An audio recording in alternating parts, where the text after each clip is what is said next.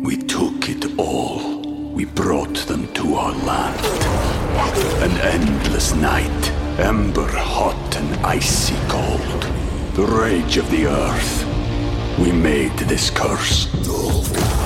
Carved it in the blood on our backs. We did not see.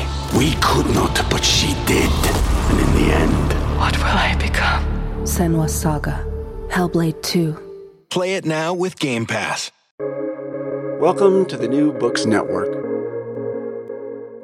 Hi, everyone, and welcome back to New Books in Game Studies, a podcast channel on the New Books Network. I'm Rudolf Indest, the host of the channel. Today, we'll be talking to Alan Meads, the author of Arcade Britannia, a social history of the British amusement arcade from 2022. The publisher, by the way, is MIT Press.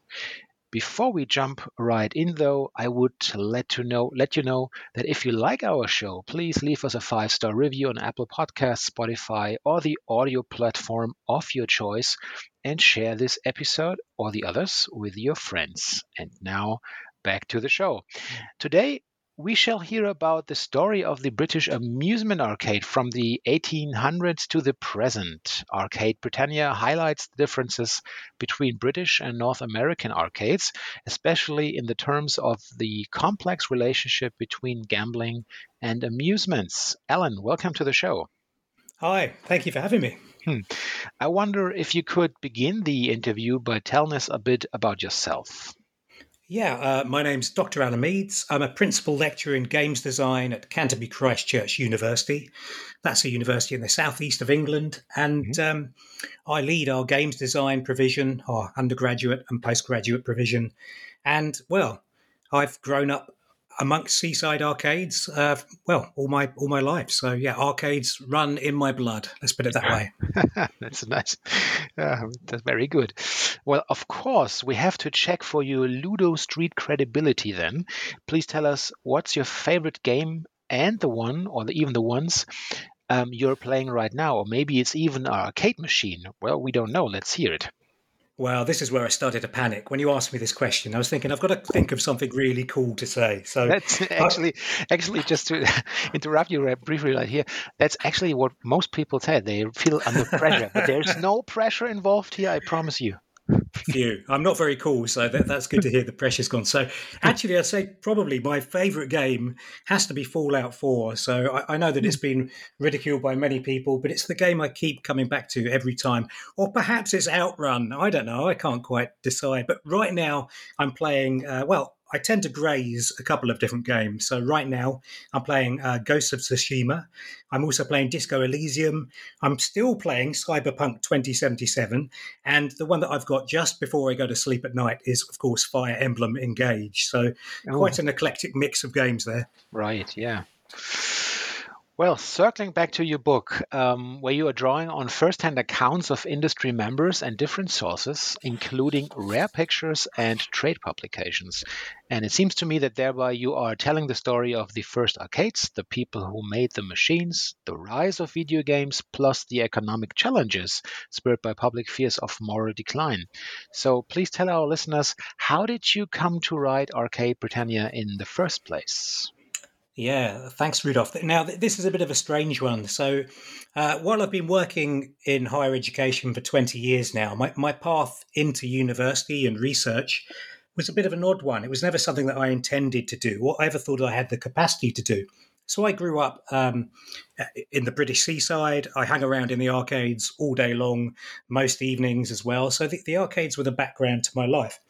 Anyway, I ended up doing a PhD where I spent 5 years doing an ethnography of people hacking and glitching and modding games. And I became really interested in transgressive play. So I wanted to know about all these strange things that people did and the ways that they played in ways that were considered quite bad. So after doing my PhD, I then had a bit of a crisis, really. I thought, do I want to keep doing research where I'm forming arguments all the time? Because it's quite difficult forming arguments. And instead, maybe I want to tell the stories of other people and kind of expose some things that were unknown. And if I'm honest, first of all, I wanted to tell about transgression in the arcade because when I was an adolescent growing up in the arcade, we got up to all kinds of shenanigans. Of course, there were gangs, and there was fighting, and then there was cigarettes and alcohol sometimes. And so I associated growing up in the arcade with a mix of basic adolescent British kind of behaviours. And what I wanted to do was find out if people knew that, and if people could share their stories of transgression. Of course, when I started doing it, when I started reaching out to people, I produced a comic book where I did oral history accounts of people's playing arcades. Yeah. I shared them with people, and I asked them to share their stories of transgression. And if I'm frank, those stories of transgression became pretty boring. They kept repeating the same things. But the thing that didn't make sense was the whole arcade edifice all around it. People didn't understand how the arcades ran, how the machines got there, where they'd started, the dynamics of the arcade. And what happened was, very slowly I realised that there was a more important, essential story to be told that was quite different to, the ideas of Tron or Stranger Things or anything like that. It was a very British story of the evolution and growth of the arcade. So that's the very long answer to your question, that I never intended to write that book, but it had to be written. Yeah. Yeah, it's funny because I think in the public perception right now, especially where you're mentioning Stranger Things, right? This has been a really big push in people's mind about the certain images of arcade culture in the States, right? But people obviously they know, but they don't trust their mind that obviously their very own country has an origin story or history of arcade machines and arcade life. Themselves, right? Yeah, well, I totally rally against the Stranger Things version of the arcade. I in the book I call it the mythic arcade, because I just don't think it's real. It certainly isn't real from a British perspective. I know it isn't real from a German perspective. It isn't real from an Australian perspective. And yeah, we have all these different regional stories of arcades and public play.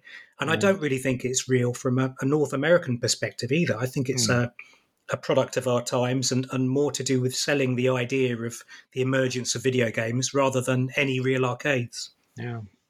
Well, since the focus of our show is on digital games, I would love to focus on later chapters in your book. That being said, of course, it would be totally reckless and an outright shame to exclude your fantastic and historic throwback onto the social history of the British amusement arcade. And it should be clear that these chapters also deepen one's understanding for later developments. So let's have a look at the maybe first 4 chapters. Could you please guide us through them for our listeners? Yeah, I think instead of doing a step-by-step, chapter-by-chapter, it might be better if I just discuss some of the themes that come out of those. Right. Because the first 4 chapters really try and establish a historic base for the discussion of the arcade. And what I do is I trace the history all the way back to, well, probably about 1100. So that might sound crazy, but yeah, we didn't have that many video games back then. But what we did have was a community of traveling showmen. So in all of Northern Europe, you have communities of traveling entertainers, that might be attached to circuses or menageries, and they would be traders and they would run fairs. And essentially, this group of performers and entertainers would travel all the way around Northern Europe and all the way around the UK, entertaining people. And what happened was that this group of people, they became a self-identifying cultural group in England called the Travelling Showmen, and they were part of a Travelling Showmen's Guild. They essentially became the most technologically advanced, the most, what were they? The most kind of technologically engaged people for entertainment. So these were the people that popularized amusement parks. Eventually they developed amusement parks and static amusement parks. They developed things like steam-driven rides like merry-go-rounds and things like that. Yeah. And alongside these big rides, they would have sideshows. Now, that might be a simple game where you have to toss a ball into a hoop or something like that. But as technology advanced, that included mechanical games, and coin-operated games. Mm-hmm. And essentially, this community were the ones that, when we get to about the late 1800s, have invested heavily in coin-operated machines, entertainments, and gambling machines. And this community really is the same community that, if you fast forward, another 70 years, are the ones that established the British amusement arcade. Something else happens as well that's important is that after the Second World War, there was an enormous amount of redevelopment and building happening across the UK, and that included social changes. So whereas we had these travelling showmen who would travel all around the country, the showgrounds and places where they'd set up their fairs for nearly 1,000 years were they were being removed and redeveloped as car parks or industrial sites and things like that. And the government essentially did whatever it could do to minimise and reduce the travelling showmen as a cultural group. Mm-hmm. And at that point, those showmen had the choice. If they wished to continue entertaining, they either had to become even more competitive or even more organised, but many of them saw the opportunities of becoming something called a sand dancer. Now, a sand dancer is a non-pejorative term, so it's just a term used by travelling showfolk or travelling showmen to mean people that have decided to stop travelling and set up a static arcade by the seaside. So this was something that happened. And then one thing that's absolutely critical, and this makes the British arcade completely different from an American one or an Australian one or a European one, was that in 1960, after there'd been suggestions of infiltration of the then illegal gambling machines. So in the 1950s, gambling machines were all throughout the UK. Gambling was illegal, but it was also socially accepted. So people engaged in gambling, low-stakes gambling, but it was strictly illegal.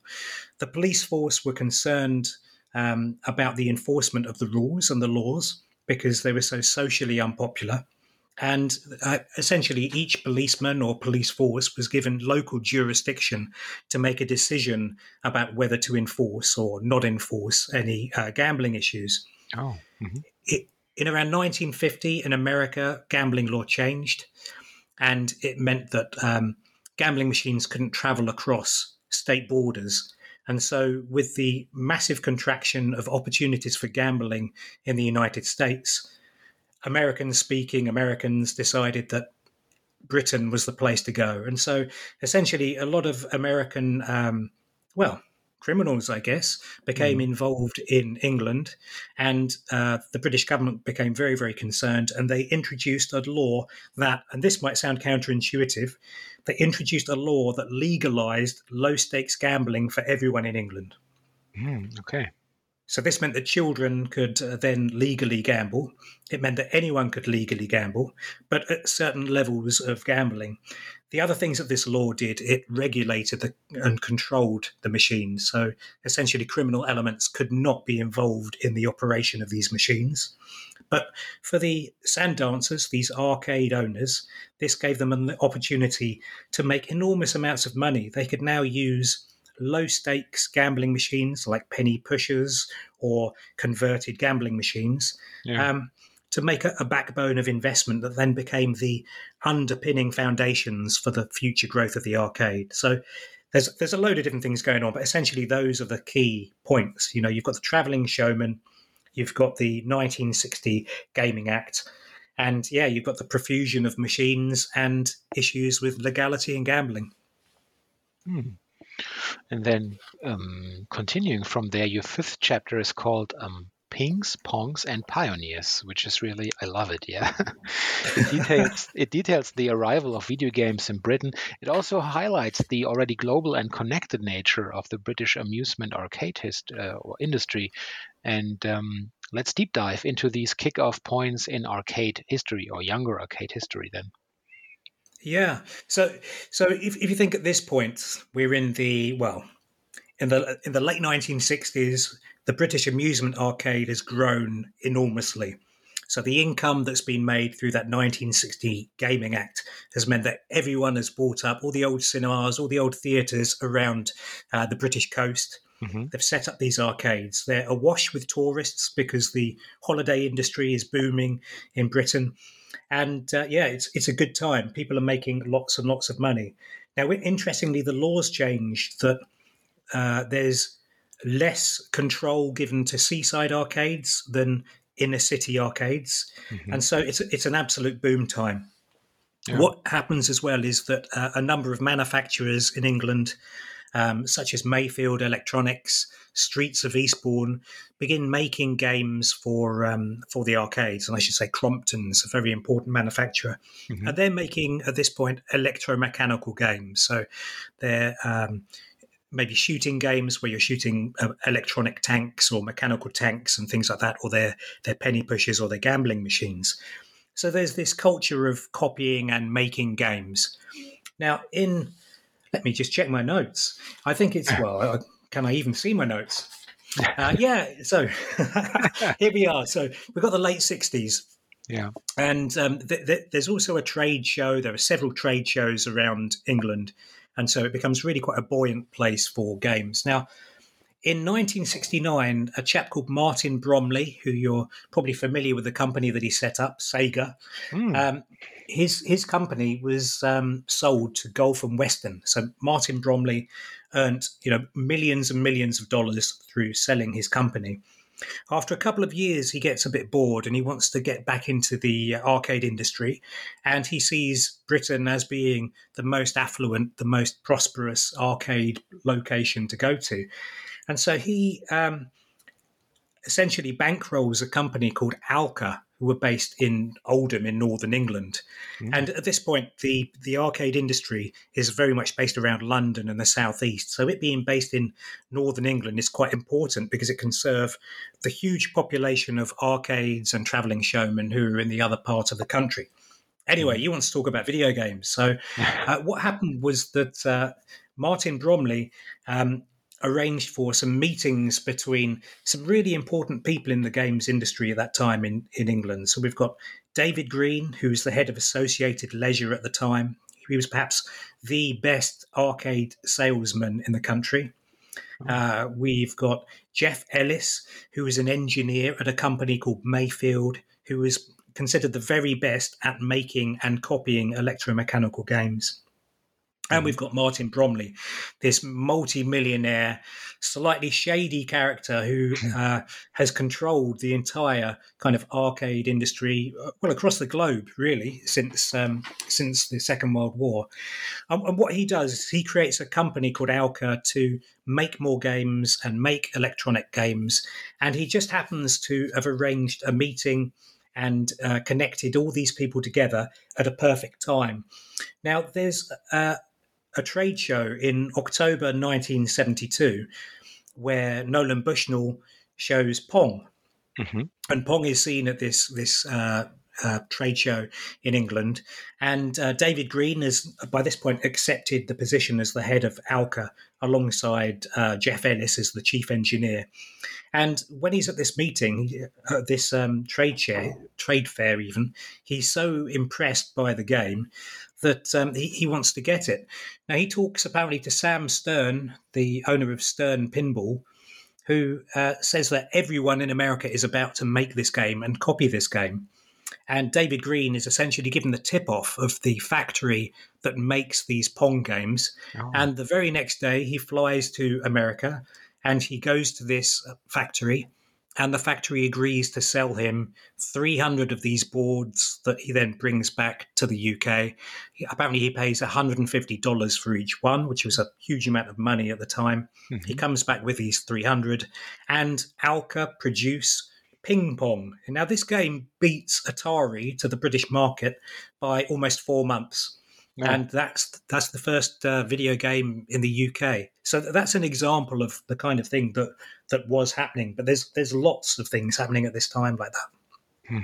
That's really, it's like a crime story almost. No, it's not a crime, but it's it's really suspenseful, of course. Yeah, it wasn't a crime at the time. So what you've got to understand is that copyright wasn't really established within within these digital games yet. Although, of course, Pong wasn't really a digital game; it was using other components. But it's more to do with the way the industry had developed, and it had developed in a way where objects, things were the thing. Data was never the thing that made sense to them. So they always, or the manufacturers were quite accustomed to copying each other's designs, improving them, and refining them. So this might have felt slightly against the against the rules of behaviour, but it wasn't really seen as being completely against the law. And also, when I spoke to David Green before he died in 2019, he said that nobody that he spoke to ever thought that this would be anything more than just a blip, just an interesting game for maybe 6 months. He didn't think it was the start of a genre or a way of playing. So that was why they thought it was no big deal. Yeah. I mean, the whole idea of a genre seems so very natural to us right now, and the players, of course, and the audience. But the idea of a video game genre, that's really something interesting. When it first started, there were no genres as we speak of, right? Yeah, that's right. And the manufacturers also didn't understand the game or how it worked. So Alka, quite famously, the first games that they sold out, their first 300 ping pongs, they didn't know how to fix them. They didn't know how they worked. They didn't even really know how to shield the boards. And so I interviewed one chap who suggested that every time a police van would drive past his pub that had a Alka ping pong in, the game would reset because it was so poorly shielded that the interference would cause problems with the game. So this was really new territory for them, and they were just following the innovation from America really at this point. Yeah.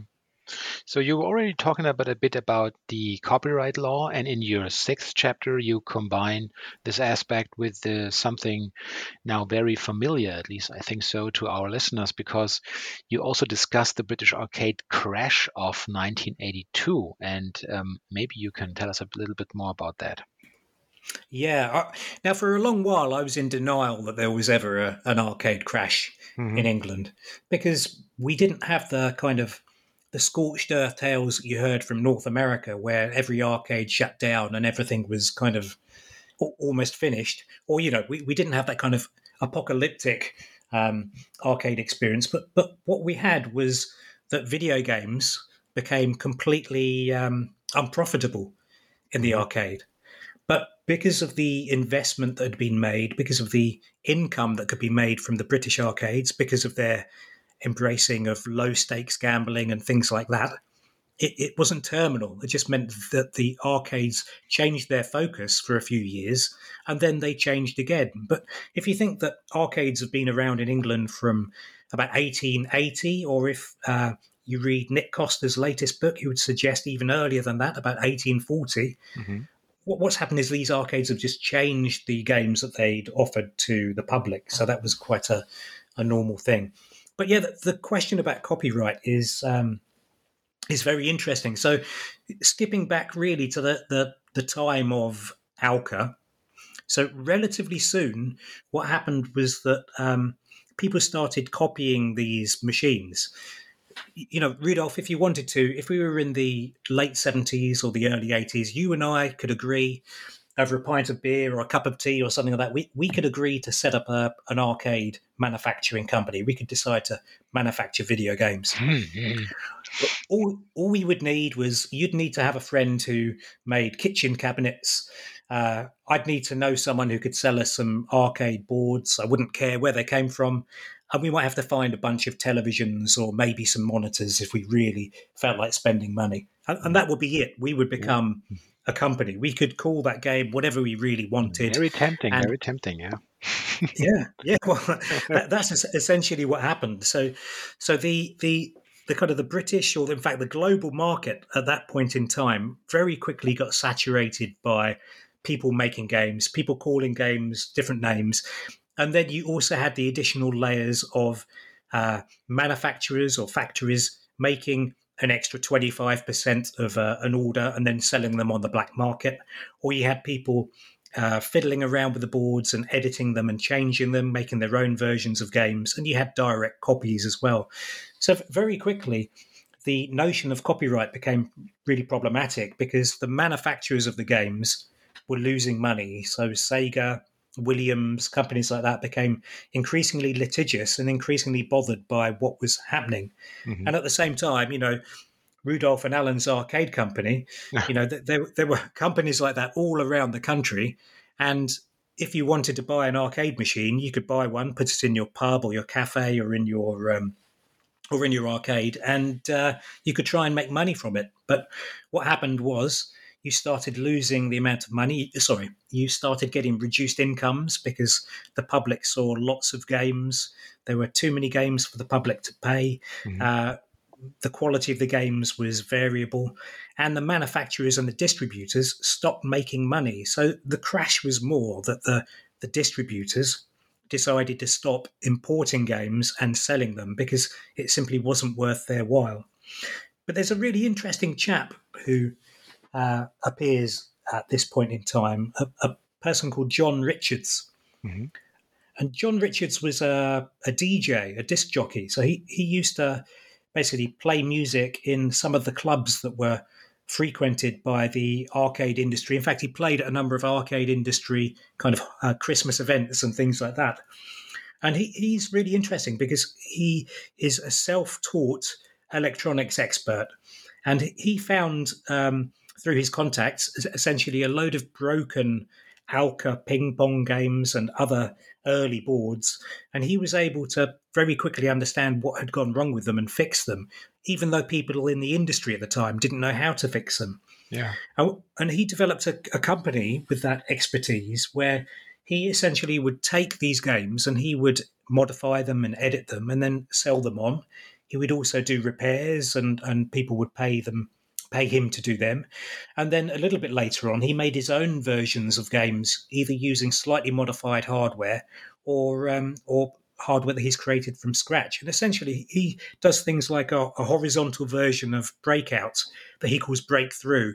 And it just makes lots and lots of stuff. Now, I think he's just an example of a really intelligent kind of entrepreneur and pioneer. Yeah. But as the years go on, he gets involved directly in copying, and there are examples of copyright infringement. So if we fast forward to the early 80s, so 1981, 1982, globally the arcade board manufacturers are in trouble. They're losing money left, right and centre, and what they need is some kind of legal control or protection. And what happens is that John Richards and his company becomes the focus for a legal case, a case that goes into the High Court all about this. So I think it's in May 1981, there's a case in America between Cinematronics and Sutra West. It's about a game called Star Castle. And it establishes that in America, copyright applies to the code on the chips on the arcade boards. Yeah. And that means that anyone tampering with them or copying them is in breach of the law. And then shortly afterwards, what happens is that this John Richards, who's quite a... what is he? He's quite he's not antagonistic, but he's kind of a countercultural person. He entered into an interesting, protracted argument with Sega in the national arcade press. So every week he would put in an argument, and there'd be a reply from Vic Leslie, who was the Sega representative, and then there'd be a backwards and forth between them. And in the end, Sega took John Richards to court over copyright infringement on Frogger. And John Richards decided to self-defend himself at the High Court. And eventually he lost. So even though he was saying that the 1956 British Copyright Act applied, and therefore he was able to do what he wanted, he failed at the High Court, and copyright applied to video games. Now, he's told me, actually, that he was quite happy to defend it. He never really thought that the defence would happen and that his stance would be upheld. But it was just that the business was so lucrative at that point in time that it was preferable for him to keep this going for another year or another 9 months, to go all the way to the High Court, and then he knew that the copying games days would be over. Of course, this didn't end there. There was still copying happening all around the globe, and this became a protracted issue for the entire industry. But probably most important for the discussion we've had, ultimately, that copyright law with John Richards killed Alka, that company started by Martin Bromley. Because what happened was that Alka apparently had bought one board of Frogger in February 1982 and made 100 copies and put it in the machines that they ran in different pubs and cafes, desperate to try and make money. Yeah. And then that was uncovered. It was all illegal. Martin Bromley pulled his funding and the company went belly up. So that was the impact of all of that. Would be also the end of our little company, right? Absolutely. Sorry, it's been great working with you. Right, yeah. The best times, yeah. We took it all. We brought them to our land. An endless night, ember hot and icy cold. The rage of the earth. We made this curse. Carved it in the blood on our backs. We did not see. We could not, but she did. And in the end... What will I become? Senua's Saga. Hellblade 2. Play it now with Game Pass. Now, Chapter 7, called The Invader's Revenge, what a great title again, is maybe my favorite chapter. You focus on the development of relationships between the Japanese and British video game industries, and it's really a fantastic read. And maybe I thought we can also combine your thoughts here with the 9th chapter, Sega World Street Fighter 1 and exporting games to Japan. Crikey, yeah, a lot to cover. But yeah, let's try and do that. So I've painted a pretty bleak and, if I'm honest, slightly myopic reading of the arcade industry, because this is the issue. When you're trying to tell a story that hasn't been told before, you have to omit certain things, you have to simplify certain structures, and it's a bit of a problem. So while all that other stuff was happening, you also had people that understood how to do business and how to forge kind of partnerships with international partners. And one company is Electrocoin, and Electrocoin are a company that's still in business now. And Electrocoin are essentially the company that stabilized all of these problems within the British market and did an awful lot to stabilize the European and global markets, actually. And if there's kind of any accusation of bias in my book, it would be that a character called John Stagides, who's the managing director of Electrocoin, comes out as a bit of a hero in the story, because he's the person that managed to work all the way through these ups and downs as quite a visible and vocal member of the arcade community, but also one that forged really strong links with Japanese manufacturers and essentially ushered the later stages of the arcade for Britain. So just to give you an idea, the largest kind of distributor of video games in the early 80s was a company called Associated Leisure. And that was the company that Michael Green had worked for a number of years. But Associated Leisure essentially had enormous buying power. They could treat manufacturers with almost with contempt, to be honest, because they almost had the monopoly on the market. I see.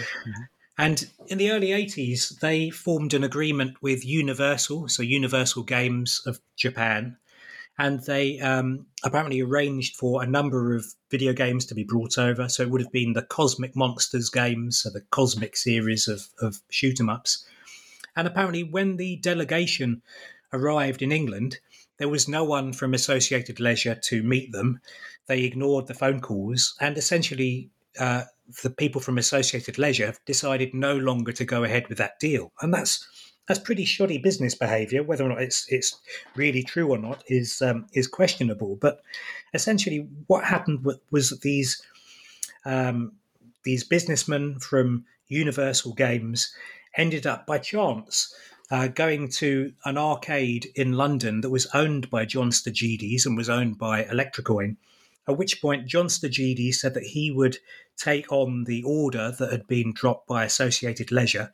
And through this act of, well, principle and fair trading, essentially built really strong links with this company. So Electrocoin, after that, became the single license exporter for Universal Games, and then John Stagides' reputation with the Japanese developers grew, and then he would go out to Japan and he forged links with Capcom, and essentially all of the bad business practices. John Stagides and Electrocoin became people that regulated and kind of standardized the market. Now, John Stagides suggested that the number of games being imported should be reduced. He would go out and he would advise the Japanese developers of how to change games for a European market, and essentially started to take control and urge a certain degree of calm within the market. So when people were saying about the death of the video game industry, Electrocoin and John Stagides were saying, no, we just need to reduce our imports. We need to be very careful about the quality of games and sort things out. So I probably haven't answered your question, but that's very important background kind of information. So ask me some more, because I've slightly lost the plot. Yeah, how does this all fit together with the enormous success story of future success story? Because as soon as I was reading Street Fighter, of course, I thought, well, that's it. That's a certain milestone. I would like to hear and learn more about this and the interconnections. Yeah, okay, that's good. You got me back on track. So, apart from my love for John Stagides that I've just been expressing, well, I grew up in the arcades in the late 1980s. So the games that I loved and I looked at were, Street Fighter 2, Final Fight, Ghouls and Ghosts, Bubble Bobble. I might play something like Operation Wolf, but many of these games were distributed by Electrocoin, including Street Fighter. So what happened was that through this very careful, rather vociferous kind of trading with Japan. So, for instance, John Stagides, he complained about JAMA, the Japanese amusement arcade trading organization. He said that their business practices were toxic to the European industry, and he urged them to engage in some kind of regulation of their business practices, something that they did. And Electrocoin and Stagides ended up entering into partnership with Capcom as well.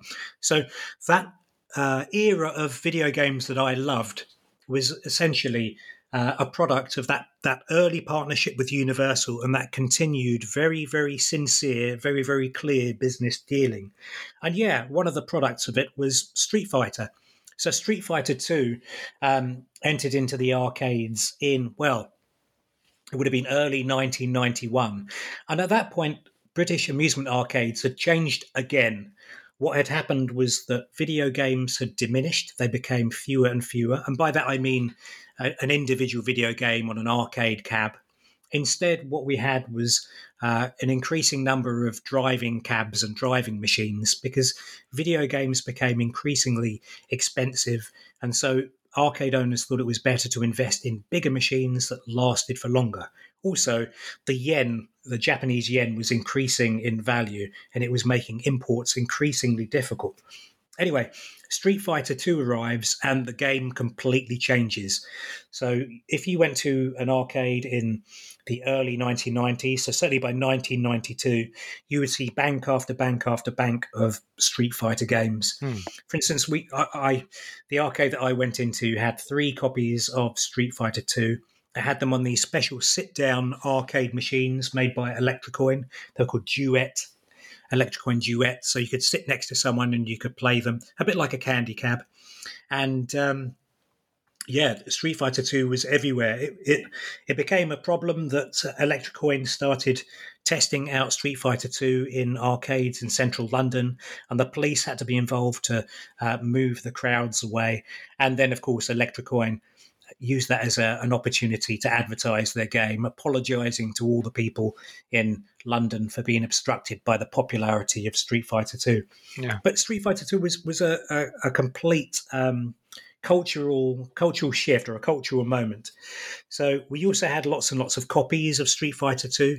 So, for instance, when I would go to school in the morning, we would go past the chip shop, and at lunchtime we would go to the chip shop and we'd have a portion of chips, and then we would play a dodgy version of Street Fighter 2, Street Fighter 2 Rainbow Edition, and then Street Fighter 2 Black Belt Edition, that were essentially modified hacks of the game that were just excellent to play. But Street Fighter 2 became a kind of a cultural motif for us. And the arcades were very, very busy, and it ushered kind of a second age, or perhaps a third age, of video games in the arcade. So yeah, loads of stuff. This was through very close relationship between Japanese manufacturers and British distributors. And this extended even further that at a certain point, the yen became so expensive, so valuable, that Japanese manufacturers made their games in the UK and then exported them back to Japan. It was cheaper to do that.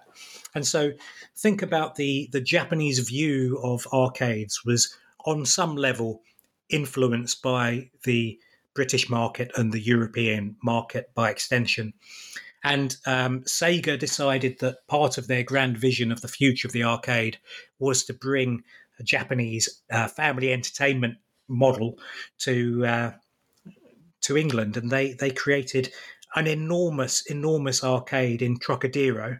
Mm-hmm. Very strangely, so Trocadero is an area, it's a big building in central London, and they created an enormous amusement park and arcade on top of perhaps the second largest arcade already in Britain. So we have this very, very strange thing. They invest a colossal amount of money. So this isn't just an arcade. This has I think it's 6 different rides, including go-karts. You could fire balls at other go-karts and it tallies scores, all kinds of stuff, enormous investment. And it's a complete critical and commercial failure. It closes within 4 years of being released, and it shows kind of the end of the Japanese vision of arcades in other countries. So lots of really overlapping stuff. But what you get in this period is a very close relationship between Japanese arcade manufacturers, Japanese video game manufacturers, and the British market. I almost was tempted to ask whether this magical place still exists, but this would have spoiled it. But then you did. Oh no, my utopia, it's gone. Yeah, weirdly, I never went to Sega World. It's one of my regrets. I've got a Sega World brochure, but I never went there. So, well, oddly, what happened was that Sega World, when it started closing down, because it was built over multiple levels, mm-hmm. and the arcade that was underneath it, Funland, ended up buying or leasing floors of Sega World. It was almost like it cannibalized it back. It was quite an interesting thing to think about afterwards. So yeah, Sega World came and failed, and then the arcade expanded to take over bits of Sega World. So no, I'm afraid it doesn't exist. But apparently it was a fantastic arcade. You know, it had the very best machines from Sega there. Yeah. Well, we are entering the final round, or shall I say stage.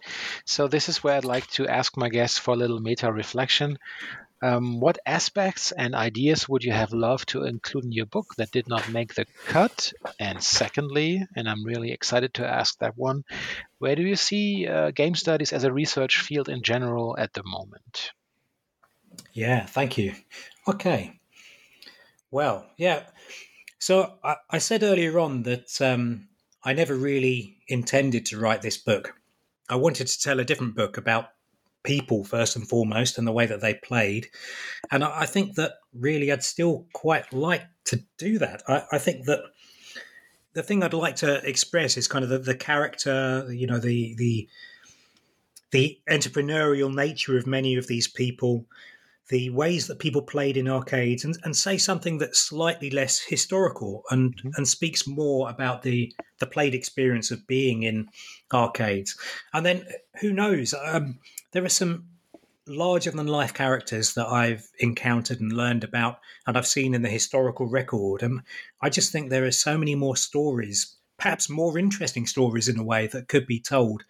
And so, yeah, I've been toying with the idea of, I don't know, a historical film, like a historical fiction about arcades or something like that. But essentially, there are lots of potential things that can be done and should be done, really, and that I couldn't do in that book. So I'm still toying with it, but yeah, I think there'll be more things. And as for, where do I see game studies as a field? Well, frankly, game studies is, for me, enormous. It's so enormous. It's so diverse. So I was at DIGRA, the DIGRA conference this year, and I was just struck by, there seems to be a track for almost any kind of subfield or sub-discipline or area. And so I would imagine it's quite intimidating for new scholars because it is so large, it's so encompassing. But I think it's absolutely fascinating because of that kind of richness and breadth, in the sense that you can talk to scholars about almost any field, any kind of area of specialism, and yet you can relate it back to your lived experiences through play and through games. So I think that game studies is in a really rich and interesting place at the moment. I guess it probably is going to break up into a number of different subfields, but it's so rich and so interesting that I'm thrilled to be a part of it. What do you think? Well, it's a classic question in a way, because game studies seems to be caught between the status of being an interdisciplinary field of research and somehow striving for becoming an own discipline, right? At least in Germany, we don't have the particular or specific institutions nor the lectureships. There's no financial backup, but we can clearly see that there is a huge interest from all kinds of fields, but it's not far enough, or maybe it's even not the model of the future to strive for an stronger institutionalization there. But for younger scholar, or even say students, of course you can write your bachelor thesis or your master thesis, but what next? Because there are no real lectureships for this kind of work. I think we have maybe 2 or 3 who are colleagues who are really who actually work in this field 24/7, but even their denomination is not really called game studies. So difficult, but yeah. On the other hand, we can see what's especially interesting to me, that the way journalism is dealing with the topic has diversified enormously. So they keep, especially the sort of cultural feuilletonistic approach to these topics, and they're gonna keep asking questions that are also questions for academic game studies. So maybe this is this type of alliance or form of connection is something that can initiate a new growth for the academic side as well. We have to see, I guess. You've got fantastic conferences though, haven't you? So, I love Amaze. Amaze, I think, is just one of the most fantastic kind of events going. I mean, they had I mean, they had it hard like everyone else during the pandemic now, but I think they're getting back on track. And I know lots of these people. They're really on fire. They live this, and I hope they have the success. It's not given, but it's definitely earned. Yeah. I guess I'd quite like to see DIGRA becoming slightly more like Amaze, or some kind of melding of the practice and the experimentation alongside game studies and the research. I think things become much more rich through interdisciplinarity, really. I'd love to see more of that. Yeah, you're absolutely right. And this brings me to our final point. Alan, what are you working on right now? And of course, what will you be playing next? Oh, good questions. Well, who knows what I'm going to be working on? So, at the moment, I'm working on a digital recreation of the 1980s British arcade, of course. So, we've created 2 arcades from a place called Herne Bay, so a little bit round from where I live, in Unreal Engine 5. And you can walk around a relatively accurate 1980s British arcade. You can then walk outside and go next door into a bingo arcade. And if you're really interested, you can look at a machine, you can press a button, and my dulcet tones will appear as I explain the game and the kind of the cultural context. Now, that's going to be exhibited at Somerset House in London as part of London Design Biennial. Cool. And we're now in talks with, well, I don't know if I should say, we're in talks with a major cultural thing to do a similar kind of project about something slightly more important, according to most people, than arcades. So potentially we'll do something a bit like the Walden game, but for something important in England. But I can't say what that is. That's just happening right now. Yeah. And then aside from that, who knows? I do quite fancy the idea of making a kind of a historical fiction, or maybe writing a television series. I do like the idea of some kind of arcade television series, something somewhere between Peaky Blinders and The Sopranos and I don't know, Boardwalk Empire. But who knows? Who knows? Rudolph, who knows what the plan is? I mean, these all sound like really great projects. So I want to thank you for being on the show today, and I really enjoyed it. And before my last goodbyes coming on air, if people want to follow you on Twitter, is there anything or any platform in specific you like to be followed? God, this is very strange, isn't it? I'm probably the only person who will say, I don't really do social media, but people can reach out and they can email me or they can come find me. But I would say probably the best thing to do is to email me, find me online and email me. Right. While I'll find out how to set up a Twitter account, things like that. It's okay. So thank you again. Take care and goodbye, Alan. Thank you very much for having me. So, dear listeners, I hope you liked this episode. If you are an author and or an editor in the field of game studies or game research yourself and want to talk about your latest publication, please do not hesitate to contact me under rudolf.inderst@googlemail.com. Alternatively, please send me a direct message on social media. You will find me under Rudolf Inderst almost everywhere. And now, see you in a bit.